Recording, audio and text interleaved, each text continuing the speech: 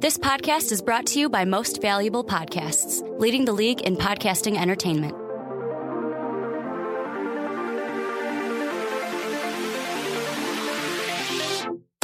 Welcome in, my friends, to another episode of Behind the Pen. My name is Mike Rankin, and I will be your host. And I am back, baby, from Sioux City, Iowa, where I had the pleasure of covering a national tournament as a credentialed media member. It was pretty sweet. I'm thankful for that experience, but I'm also thankful for Ricky Widmer and Dave Oster for covering for me last week on Behind the Pen. Now, I missed the best week of football. That's Mike Glennon signing for the Chicago Bears. I was away for that, which I was upset about, but that's okay. I have this opportunity now to discuss Bears free agency with you. That's going to be later on in this show. I also had an awesome treat for you. I do have a treat for you today. Drew Edstrom, Bulls blogger of Bulls Confidential, is going to be joining me later on in this show to talk Chicago Bulls basketball. Can't wait for you guys to listen to that. Appreciate him taking the time. It was a lot of fun. We had a lot of conversation about the Chicago Bulls, but before we get into that, and by the way, it's going to be Bears Bulls today on this Behind the Pen. I'm so happy to be back. Again, thanks Ricky and Dave for covering for me last week, and thank all of you for listening. And I don't know where you're listening, whether it's on iTunes, which you could find us, or blogtalkradio.com/Most Valuable Podcast, where we have all of the full-length podcasts. Find it there on Blog Talk Radio. If you're on YouTube, what's up, guys? Drop a like down below. This is going to be a Bulls segment, but our intro has to go over the necessities for you so you know where to find us. We're pretty much everywhere, but thank you guys so much for the support. We are really picking up steam here on Most Valuable Podcast. I'm going to start the show today by talking Chicago Bulls basketball. And, well, you know, at some points of the season, I'm like, wow, this team's a top 4 team in the East, kind of. Right? I mean, they're showing flashes. I mean, they're scoring a ton of points. They look really good on the floor. Jimmy Butler looks like a MVP caliber. Well, okay, maybe I'm going a little too far there, but at least a top 10 talent. And then there are periods where, you know, they're among the bottom 4 teams in the East. They're more dysfunctional than the Knicks front office at points. And now, over their last 10 games, 3-7, they're a game behind the Pistons and 2 other teams, or actually one other team ahead of them. That's the Heat. Here on March 16th, as I record this podcast, they're in the 10th spot right now in the East at a record of 32-36. I mean, going into this season, I guess this is exactly where we, foreseen them to be, right? Because especially the way they approached the offseason, they were in a good direction until they decided to go after Rajon Rondo. The signing of Rajon Rondo really signified their fate, right? Just straight up, because it didn't make any sense. And we discussed this with Drew later on in the show, and we'll get to that soon. It's a great conversation. I'm excited for you to be able to listen to that. But, man, this Bulls team right now, it sucks because, one, Dwyane Wade, of course, if you haven't heard, he's out for the season. I'm sure you have by now, with a broken elbow, and that's going to suck. Hopefully, if the Bulls do make the playoffs, which they're trying to fight for whatever reason, I don't understand it, but he may be back. It depends how his rehab goes, but that's a serious injury, and when he went down, you knew it was going to be bad. So that's where the Bulls stand right now. They lost one of their best players in Dwyane Wade, and he was so valuable for them on and off the floor, especially on the floor with their young players. So right now it's just a discombobulation of just whatever, because Fred Hoiberg doesn't know what he's doing with his roster. Let's be flat out honest with you. He's throwing out guys every other night with different starting lineups, different rotational pieces, different guys off the bench. I mean, that's one of the problems, right, with the Chicago Bulls, is the consistency. I mean, that has to be at least on the top of the list. Because you look at Fred Hoiberg's situation, he comes in, under orders of Gar Forman. You talked about it. The GM of the Chicago Bulls after the trade deadline said, hey, we're rebuilding on the fly, retooling, he says. And he continues to use that phrase, and I just want to kick something. But the Bulls are trying to be competitive now for whatever reason instead of just committing to a rebuild. And it's hard. I get it. You're in a major market. You have people to please. People are going, they're the number one destination spot in terms of fans to go and watch a basketball game, whether they know what's going on the floor or not, but the United Center is always full regardless, and it's just a poor product at this point because they don't have really any future. They have a bunch of young pieces who are just blah, just a bunch of average guys out there being mixed together with more average guys, and it just relates to this product, 32-36. Jimmy Butler's a top 10 talent or a fringe top 10 talent, sure. But is that going to get you closer to a championship? Is making the playoffs this year closer to getting you to a championship? If you make it to the 8th seed and get bounced right away, give me a break.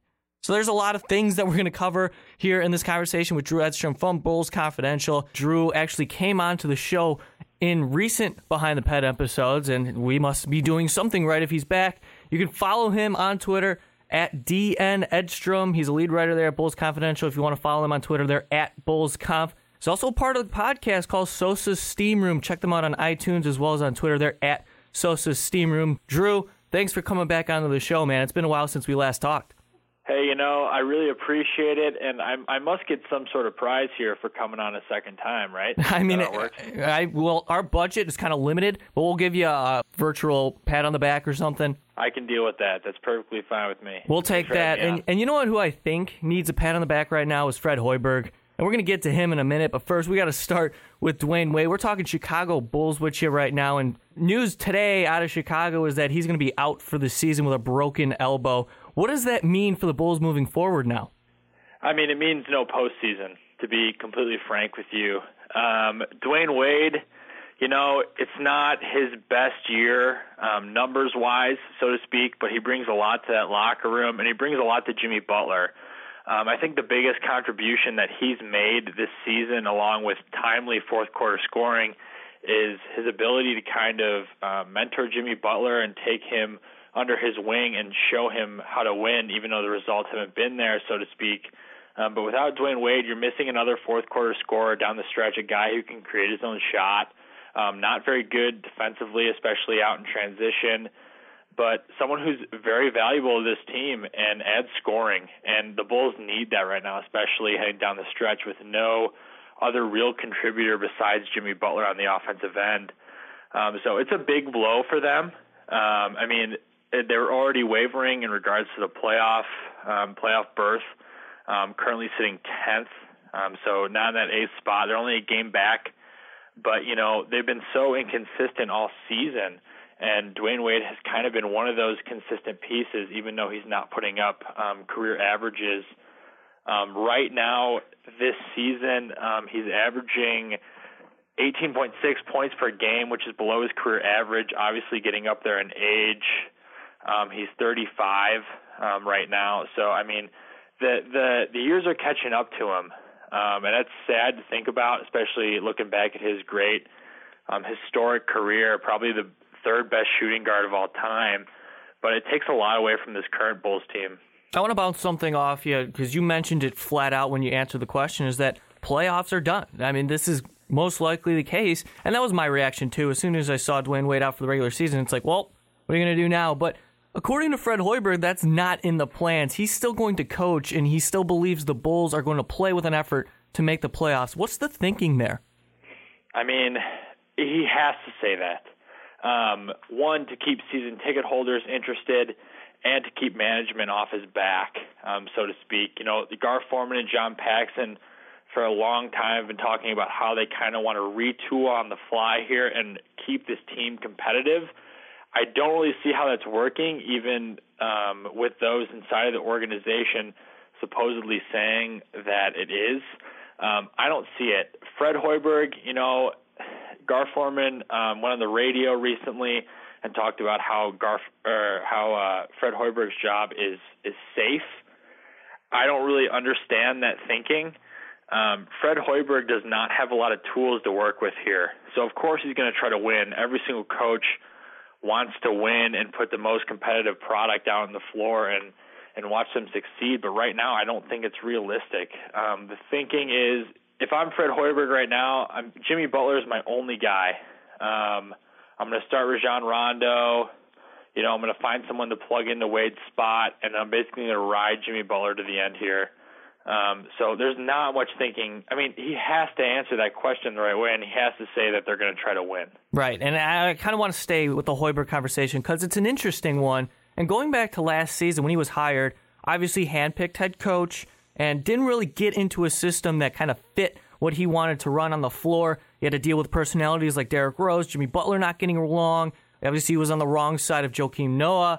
And all of that kind of played into a mediocre season where they missed the playoffs in a chance where they thought they were championship contenders. Fast forward now to this season, right?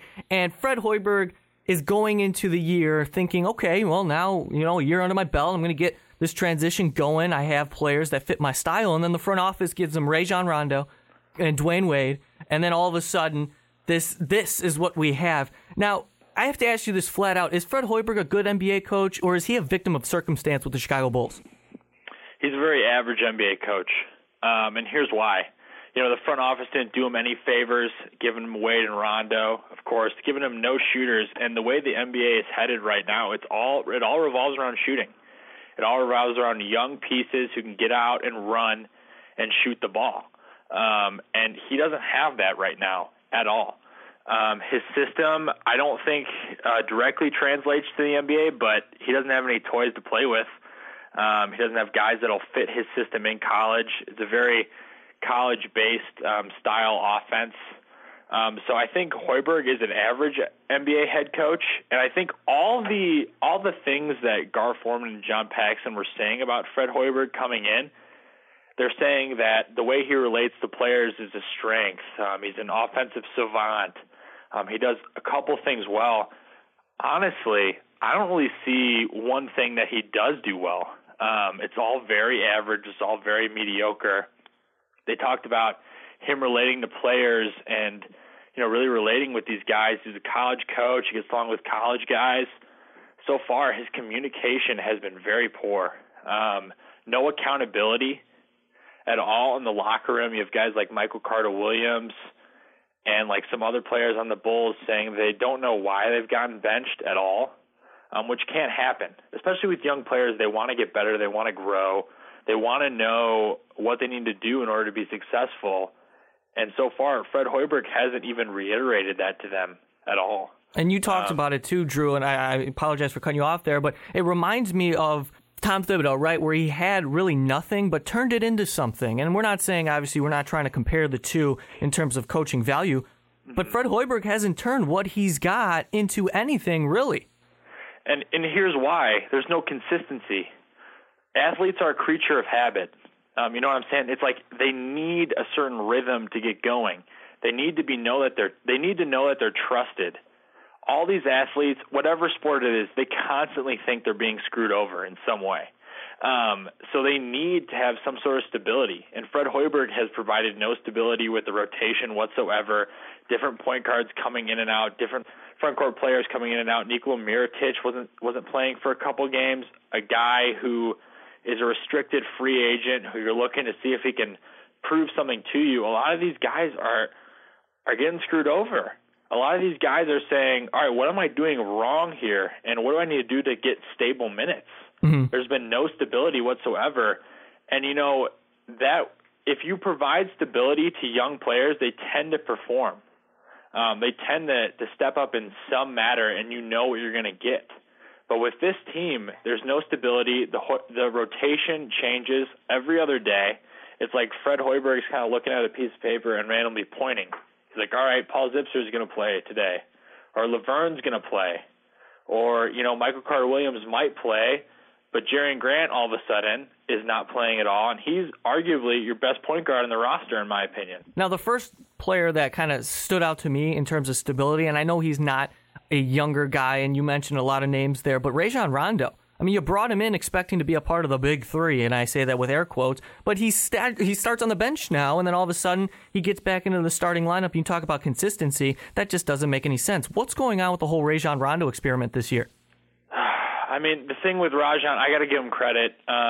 He has been very cooperative ever since his incident with throwing the towel at the assistant coach. He's performed the past couple of days. He's playing with pace. I thought he was really good with that second unit, with those younger guys looking for open shooters. But you cannot have a point guard in today's NBA who cannot shoot the ball, and Rajon Rondo just cannot do that flat out. I understand why he's starting now. I mean, they're contending for a playoff spot. You need to look competitive. I think he's a bench guy now for the rest of his career. I'm not even sure what kind of money an NBA team will offer him if he were to get cut by the Bulls in the offseason. But the Rajon Rondo, the whole signing was a mistake. Let's go back to the trade deadline now, because the Bulls had to do something. They couldn't be in the same situation they were last year with the Pau Gasol thing where he just walks for nothing. So they traded Taj Gibson and Doug McDermott for Cameron Payne, Joffrey Laverne, and Anthony Morrow. How would you grade the move now that we are just about a month in? D. Solid D. Yikes. It was not a good move. You see Serge Ibaka getting traded to the Raptors, and the Magic being able to get a first-round pick in return Taj Gibson is worth a first-round pick of some sort. By no means, this trade is an absolute joke in my mind, giving up 2 established rotation players for 3 guys.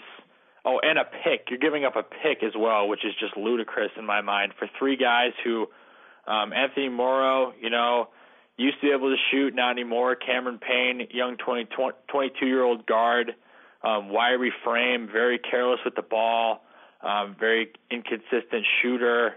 Like, you're giving up proven pieces. Doug McDermott maybe isn't so proven, but Taj Gibson is a guy that was very valued throughout the organization, respected, great guy in the locker room, performed each and every night. You're giving him up for peanuts, so to speak. So I was not very happy with the move. The fact that they had to give up a pick was the most shocking thing for me. You could even do straight up, in my mind, McDermott for Cameron Payne straight up, for one. I'm with you. I was actually dumbfounded to see that a pick was actually involved and the Bulls weren't receiving one. But I have to ask you, because obviously this trade is kind of centered around Cameron Payne, a young point guard who the Bulls, I almost said Bears there, yikes. The Bulls need someone in the backcourt to kind of lead them there. Is there value in Payne? I mean, he's a young guy. I mean, he has a lot of room to grow. He'll be under contract for the next couple of years, but he's been dealing with injury.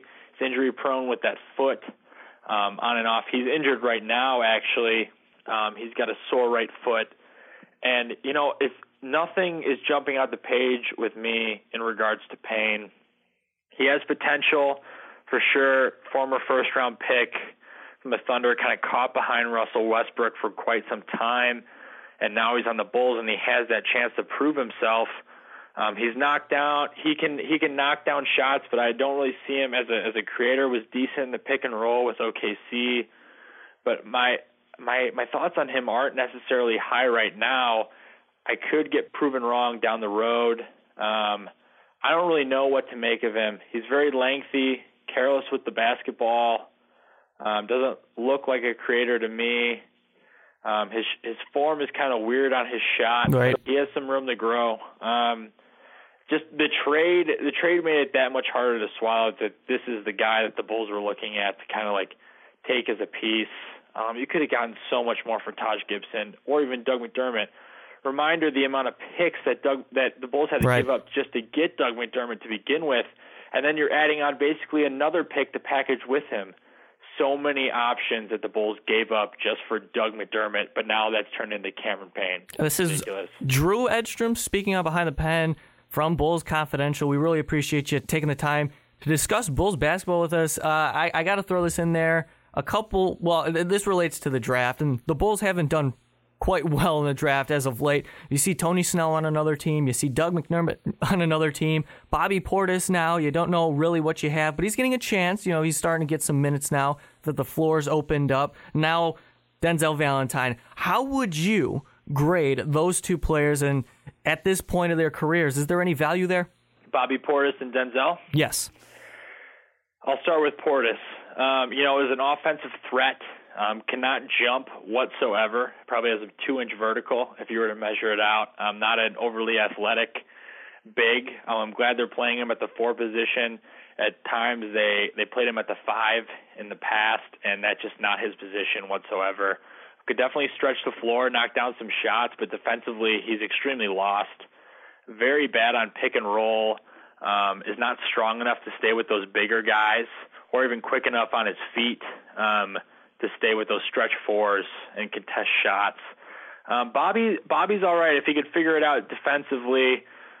Offensively, he's still a little inconsistent, but he's still kind of getting his reign, so to speak. I'm not entirely low on Bobby Portis. I don't think he's the best. I grade that acquisition as a C right now, a solid C. With Denzel, he can create. He can definitely create. He has solid handle, and he's been recently a knockdown shooter for the Bulls, which has been very good, and the Bulls definitely need that. And I think he can find his place with the Bulls as a knockdown 3-point shooter. I don't see him starting anytime soon. Maybe for Wade, but I doubt it. I maybe see Paul Zipser probably getting back inserted into the lineup. Denzel, there's still a lot left to prove for me defensively. He's not the best, doesn't have quick feet, not overly athletic. And the Bulls have a knack for kind of drafting these 4-year college guys, which really kind of puts them in a hole. You're looking at their very young 1-year college guys that are coming out, and they're just overly athletic and very talented. And the Bulls really like kind of the 4-year college-made model, which is really backfired recently. We're talking draft now, and the last time I had you on, Drew, we did focus on the draft, and fast forward to about a year later, the Bulls are pretty much in the same spot. I'm going to ask you this question now. I don't know how much research you've done on it, but is there any names you're looking at the Bulls may target, maybe like a Jared Allen, Justin Patton, Luke Kennard even? Well, here's the thing with the draft. When we fast forward here to the end of this season, into the summer, I 100% believe that Jimmy Butler will be on the table once again. Whether or not the Celtics or another team want to offer up something for his services remains to be seen. But the draft could go any which way, just because the Bulls are in such this limbo, not sure what to do with Jimmy Butler. They've said that they're going to build with Jimmy Butler, not around him, which I think is ridiculous. Jimmy Butler is a top 15 player in this league. You build around him. You give him the tools to succeed and really flourish in the league, and they haven't really done that so far. So to be completely honest with you, in regards to the draft, it depends on where the Bulls are picking. Obviously, you have those top-tier guys, the Balls, the Fultz of the world, a bunch of those 1-year in college type of talents that can really make a difference. But it really depends on where the Bulls are drafting, and right now they're kind of stuck in the middle. You look at Patton, you look at De'Aaron Fox at maybe like a 10 to 12 spot. TJ Leaf is an interesting prospect for me. I would just take best player available because there's so many holes. It's kind of like the Bears. Right. There's just so many different holes, and you don't know what the roster is going to look like come the draft. And I think that's a good answer, too, and I'm glad you mentioned the Jimmy Butler thing because last year he was on the table, at least reportedly, and I'm not going to question the Woj, you know what I'm saying? So yep. I feel like, Jimmy, this is the right time if the Bulls do want to kind of go in to a rebuild. This is the time to trade Jimmy. Drew, thank you so much for jumping on. I got one more question for you, and then I'll let you go. Who's in your Final Four in the March Madness pool, and who you got taking the championship?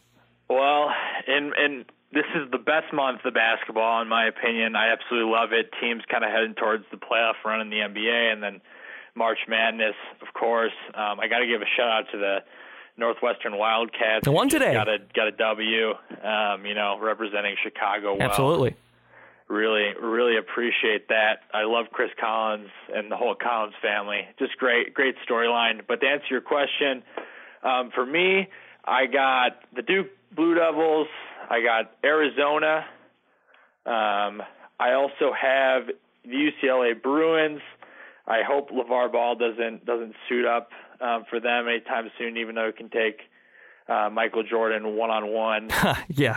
Absolutely. That's a storyline in itself. It's just ridiculous to me, the amount of hype that... Yeah, that whole family is all over the place now. I mean, he's just plastered all over my screen. I'm sick of it.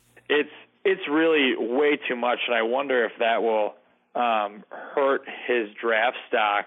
But yeah, I got Duke, Arizona, UCLA, and then the Kansas Jayhawks. Oh, interesting. Yeah, very interesting. What's your Final Four? So I got Arizona, Villanova, and I had UCLA getting knocked out. So that's one of those things. I have Kansas in the Final Four as well. So my championship, UNC and Villanova for a rematch. UNC taking it. Yeah, I got the Dukies winning the whole thing. I don't know why. I don't really like Duke whatsoever. No, they're talented. They are talented, and they're coming in hot off an ACC title. So it just felt right. You know, when you're filling out your bracket, you could go numbers, you could go feel. I want a little bit of both. Drew, it's been a pleasure talking to you. Thanks so much for jumping on Behind the Pen. Hopefully we can do it again soon. Absolutely. All right, if you're listening on blogtalkradio.com/Behind the Pen, you just heard an interview I conducted with Drew Edstrom from Bulls Confidential. He's a friend of the show, and we're really happy to have him on. It's a great conversation about the Chicago Bulls. If you're on YouTube, go ahead and check out that segment. But first, you got to get through this Bears one. Leave a comment, like down below if you like what you heard, or if you didn't like what you heard. Regardless, give us some feedback. We really do appreciate you. I'm talking Chicago Bears now. And I one more shout out to Drew and everybody over at Bulls Confidential. It's been a pleasure. talking to him. Chicago Bulls, now I'm talking Chicago Bears. My goodness, it's about time. I tell you what, I missed it last week. The first wave of free agency, I was out of town, and Ricky and Dave covered for me out behind the pen, which was awesome. They did a great job. Now it's my turn to give you my thoughts on the Chicago Bears free agency as a whole, because when they did that, only the first-tier guys signed. And, of course, the reaction was Mike Glennon, baby. Mike Glennon, the stability at the quarterback position has been solved with Glennon. Yes, Mike Glennon will be here for a while. 3 years, $45 million, or he might be gone. You never know with this organization and the way things play out. But only $18.5 million guaranteed of that $45 million. So that's nothing, guys. And the Bears have a lot of cap space. They entered a free agency this year with over $50 million that they could spend, and I think they nailed it. I think they absolutely nailed this free agency period. And you talk about that first wave of free agents that kind of went through. They didn't land a Stephon Gilmore. I know they were linked. They were heavily linked, actually. AJ Boye, I talked about it on my Bears preview, free agency preview, as well as the draft combine preview episode 2 weeks ago. And Boye was on my list. I really wanted to get Boye. Difference of $500,000. I'll get into that in a second. Obviously, I'm going to break all of this down. They didn't land those two cornerbacks, high-profile guys, first-tier free agents. They also let Alshon Jeffrey walk, go to the Eagles. He signed a one-year deal. That's fine. We'll talk about that, too, as well. But the focus has to first be on Mike Glennon. I got to give you my thoughts on Glennon and the signing and the thinking there, because it just makes sense, guys. It just makes so much sense where the Bears are. Jay Cutler, by the way, officially cut, so no more conversation about Jay Cutler on the Chicago Bears. But if he signs somewhere, you best believe I'm going to be talking Jay Cutler, but that's fine. We're going to leave it at that for now. But Mike Glennon, the focus now is on Mike Glennon. And the Chicago Bears, I think, made a savvy move. Not really so much savvy, but a smart move to sign Mr. Stability. And I'm going to consider him Mr. Stability because that's what I see. Going into free agency, obviously the number one concern was to fill the quarterback because you had to have someone there immediately. Well, you're not going to find it in the draft. Straight up, you're not going to do that. You can't spend a number 3 pick on any of the quarterbacks projected to go in the first round because there's too many inconsistencies, right? You're not going to give it to Matt Barkley because he sucks. And you could potentially sign Hoyer, but what are you going to get out of Hoyer? You know what you're going to get out of Hoyer. So I like the way the Bears approach free agency in terms of the quarterback position, signing Mike Glennon to that $45 million contract that only $18.5 is guaranteed. And when you talk, I said stability, that's what I see. That is exactly what I see when it comes to Mike Glennon because he hasn't really had a chance, right, in Tampa Bay, really throughout his entire career yet. Sat behind, well, he got benched for Josh McCown for whatever reason. Josh McCown, after 2013, he signs with the Bucs, the stupidest contract you can make, and got benched, which is kind of embarrassing. And then you sit behind Jameis Winston because obviously you're going to commit to him. So he hasn't had a chance yet. His ceiling is rather low, of course. What are you going to get out of Mike Glennon? He has a higher ceiling than Brian Hoyer, but it's not, what are you going to do? He can't run out of the pocket. He's a pocket passer. His strengths are the short, conservative, intermediate throws that fits Dow Loggains' system. So I like it. And when I say he hasn't had a chance yet to thrive, this is it. Finally, like in Tampa, he played for Graciano. He sucked. That was the worst head coach probably in the history of football next to Mark Trestman. But with Glennon coming in now, he has a chance to go through a training camp, learn a system, get familiar with his players, and go through a starting quarterback's regime as if he was a starter, which he will be. The Bears are going to commit to him. So he has time, right? He's going to develop, and hopefully it's consistency, stability. I say stability because that's what I see. A guy who doesn't make too many mistakes, or at least hasn't shown that he makes too many mistakes. He hasn't thrown more than 2 touchdowns in a game, but he also hasn't thrown for more than 2 interceptions in a game. So right now, with the Bears' current situation, you're talking about what do you need at the quarterback position? A guy who can be there until you find the answer. And Mike Glennon's it. That's it. He's the guy.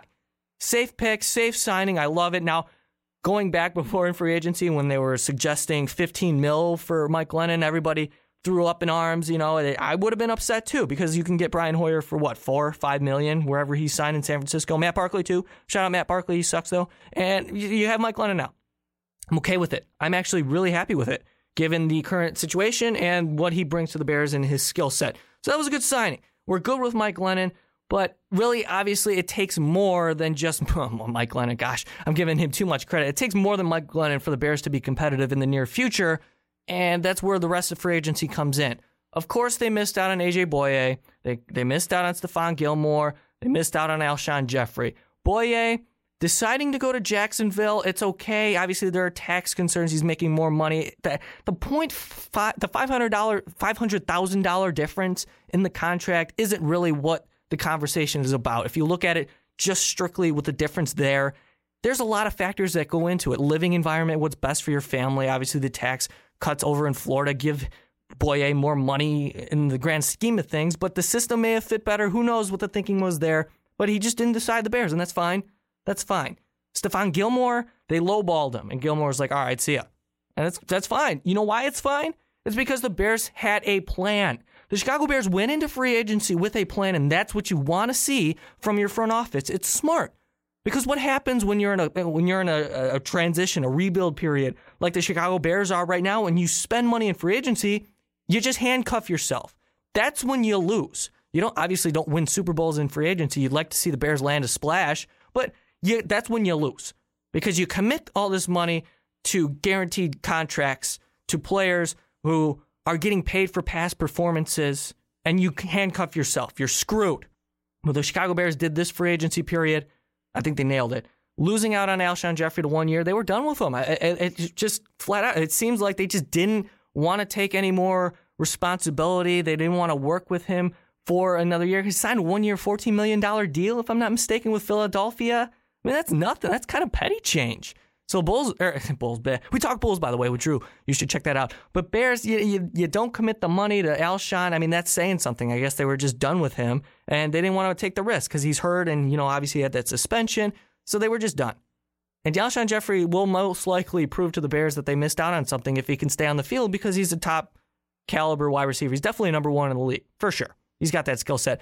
But we don't have to talk about that because it's in the past. It's done now. The Chicago Bears are moving forward. Let's look at how they approach day two, or the second tier free agents, because this is where they made their money. You want to talk about what they needed, and I think they did a great job of setting themselves up in the draft for whatever they want to do.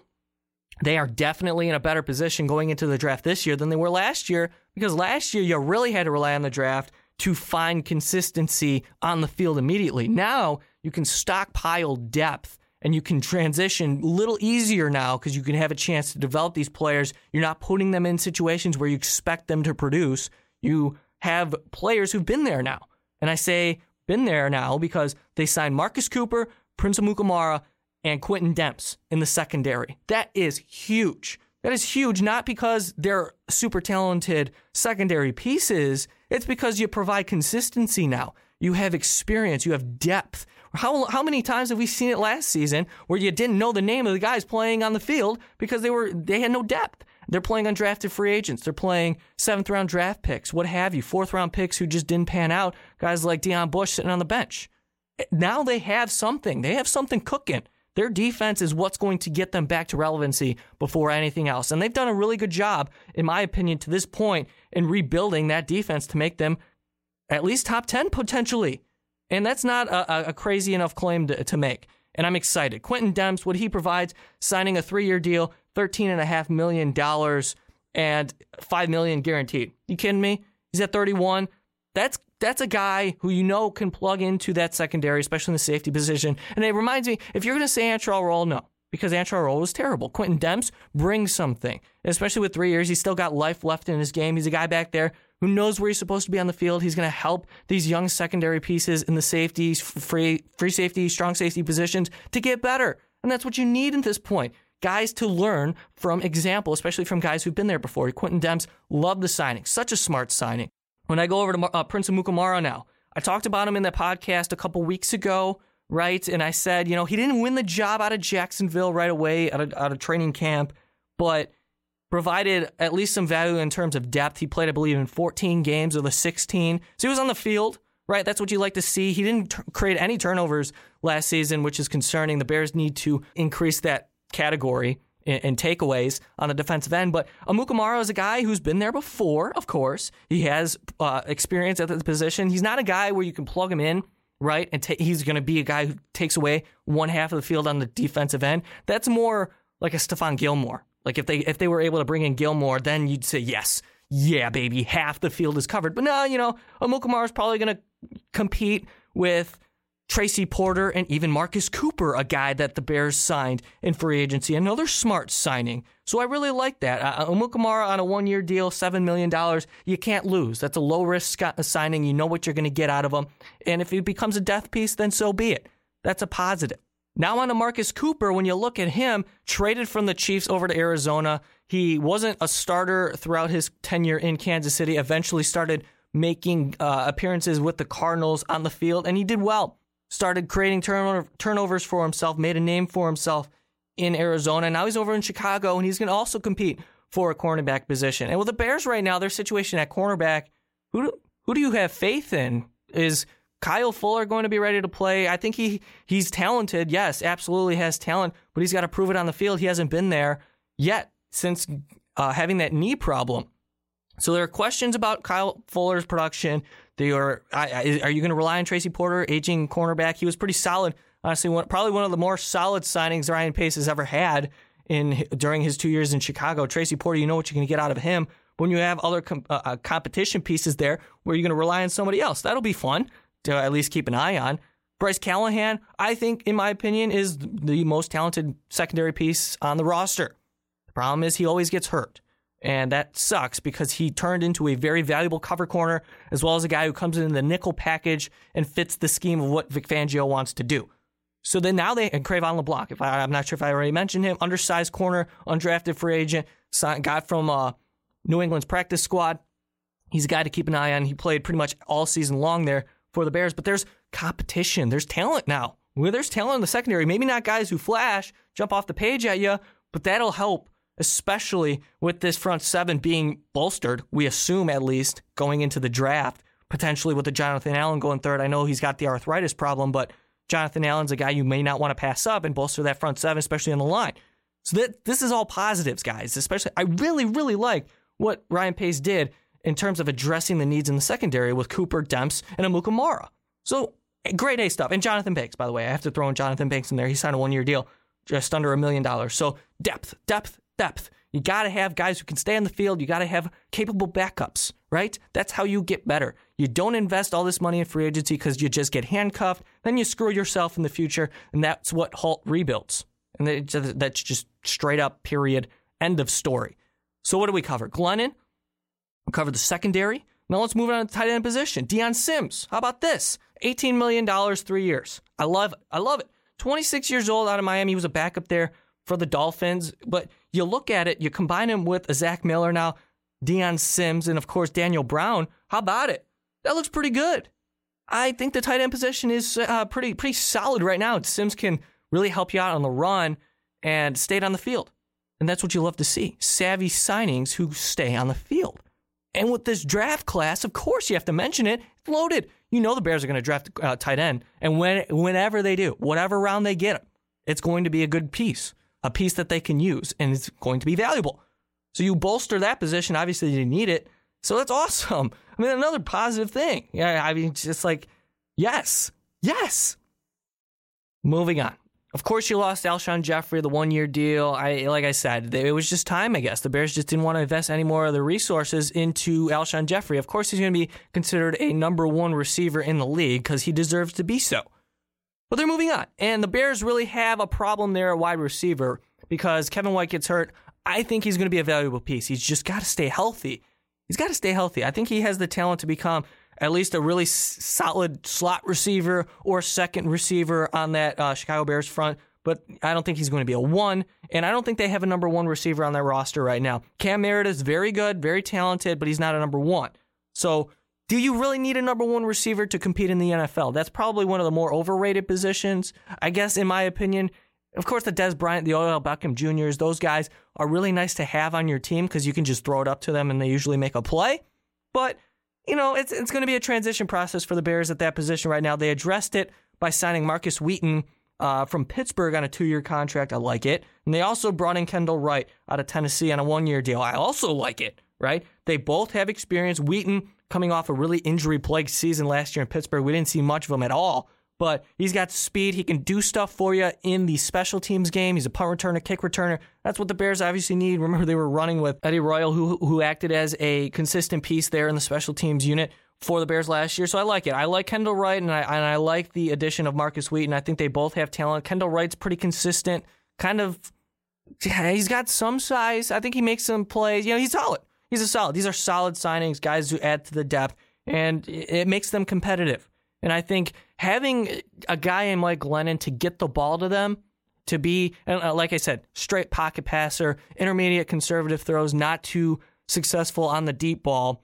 But you have a guy who can stretch the field in Kevin White and even Marcus Wheaton. But this is safe. These are safe signings, stable signings, guys to contribute to the depth and get them to where they hopefully want to be. Are they going to be competitive next year? Maybe. I think they could be based on their defense. Straight up, their defense could be what carries them for a long time next year. And we got to see how they approach this draft with a top 3/top 4 picks in every other round.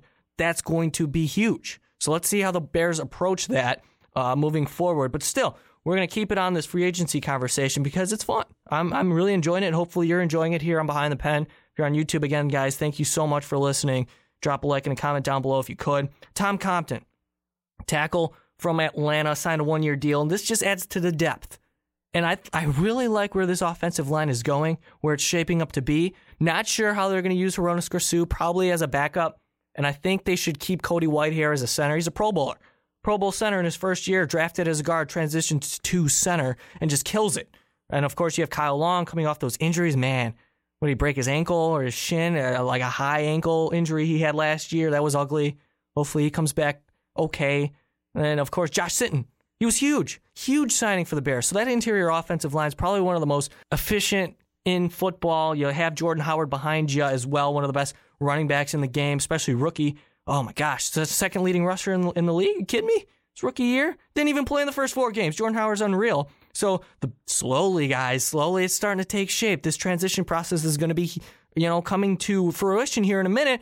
And we'll see what happens to Ryan Pace and John Fox. Ryan Pace is probably going to be safe for a while, but John Fox may be on the hot seat with another bad season. Could say see you later because you can't just have what happened this year again. So, and I don't think that's going to happen. But Tom Compton, back to that, adds to the depth of the offensive line, and you need it. You need it. We saw what happened last year when guys went down. And Eric Kush, again, another conservative effort from him. We saw him on Hard Knocks with the Rams. He was a good dude, at least what we've seen on that show. I mean, he showed that he was a good dude, and he played very well. Played hard as a backup last year. That's awesome. Ted Larson, these backups, you have depth. You like it. Depth is what you need, and this is what the Bears are doing in free agency, and that's how you approach free agency, especially with the position that they're in today. So we got almost everything covered here. Christian Jones signed again, a nice little backup piece, an inside linebacker. He'll be back. Bears are bringing back Connor Barth. I mean, a kicker or whatever. They're a dime a dozen. You can bring in whoever, and it really doesn't matter. So that covers that. We don't have to spend too much time there. But yeah, overall, this offense is starting to take shape. The defense, I'm very excited about. They helped bolster their secondary in free agency. I think Ryan Pace nailed it. I think he nailed it. It sucks seeing Stephon Gilmore and AJ Boye go elsewhere, especially in the difference of money that was put on the table from the Bears compared to other teams. But whatever, it is what it is. Alshon Jeffrey's probably the toughest one to watch, and I think I saw something saying that the Bears haven't re-signed a high draft pick or some of that sort, first-round draft pick since 2007. Yeah, is it Kyle Long is the only one that they re-signed? I don't know. So I might be wrong on that stat, but that's just kind of telling. And like I said, it does kind of suck watching Alshon Jeffrey walk, but it is what it is. They didn't want to waste any more time with him. He is a number 1 receiver, but it's over. It's over and done with. And so is the Jay Cutler era, which I'm gonna be honest with you. I'm a little upset, a little heartbroken by it. I love Jay Cutler, guys. Like, he's just such an interesting fella. He's just, I mean, he comes off as such a prick, and I'm sure he is a prick. And I remember reading a story. I forgot about all of it. It was a great story showing the timeline that is Jay Cutler in Chicago. I totally forgot about the don't care story when he was in the bathroom or something. He was, I guess, hammered.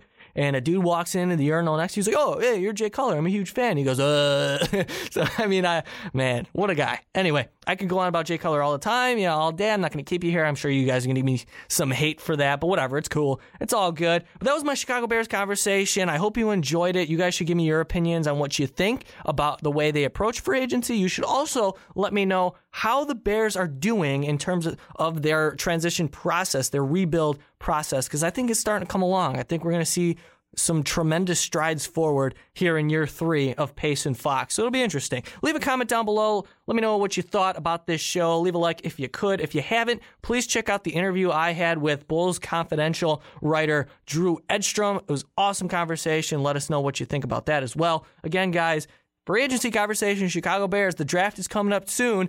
So how do you think the Bears did entering the draft, approaching the draft, if they put themselves in a good position? Because I think they did. Once again, guys, you're the best. Thank you so much for listening. This has been a presentation of Most Valuable Podcast. This is Behind the Pen. And of course, we will see you all next time. Thank you for listening to this MVP podcast. Follow us on Twitter at Most Valuable Pod for more great podcasts.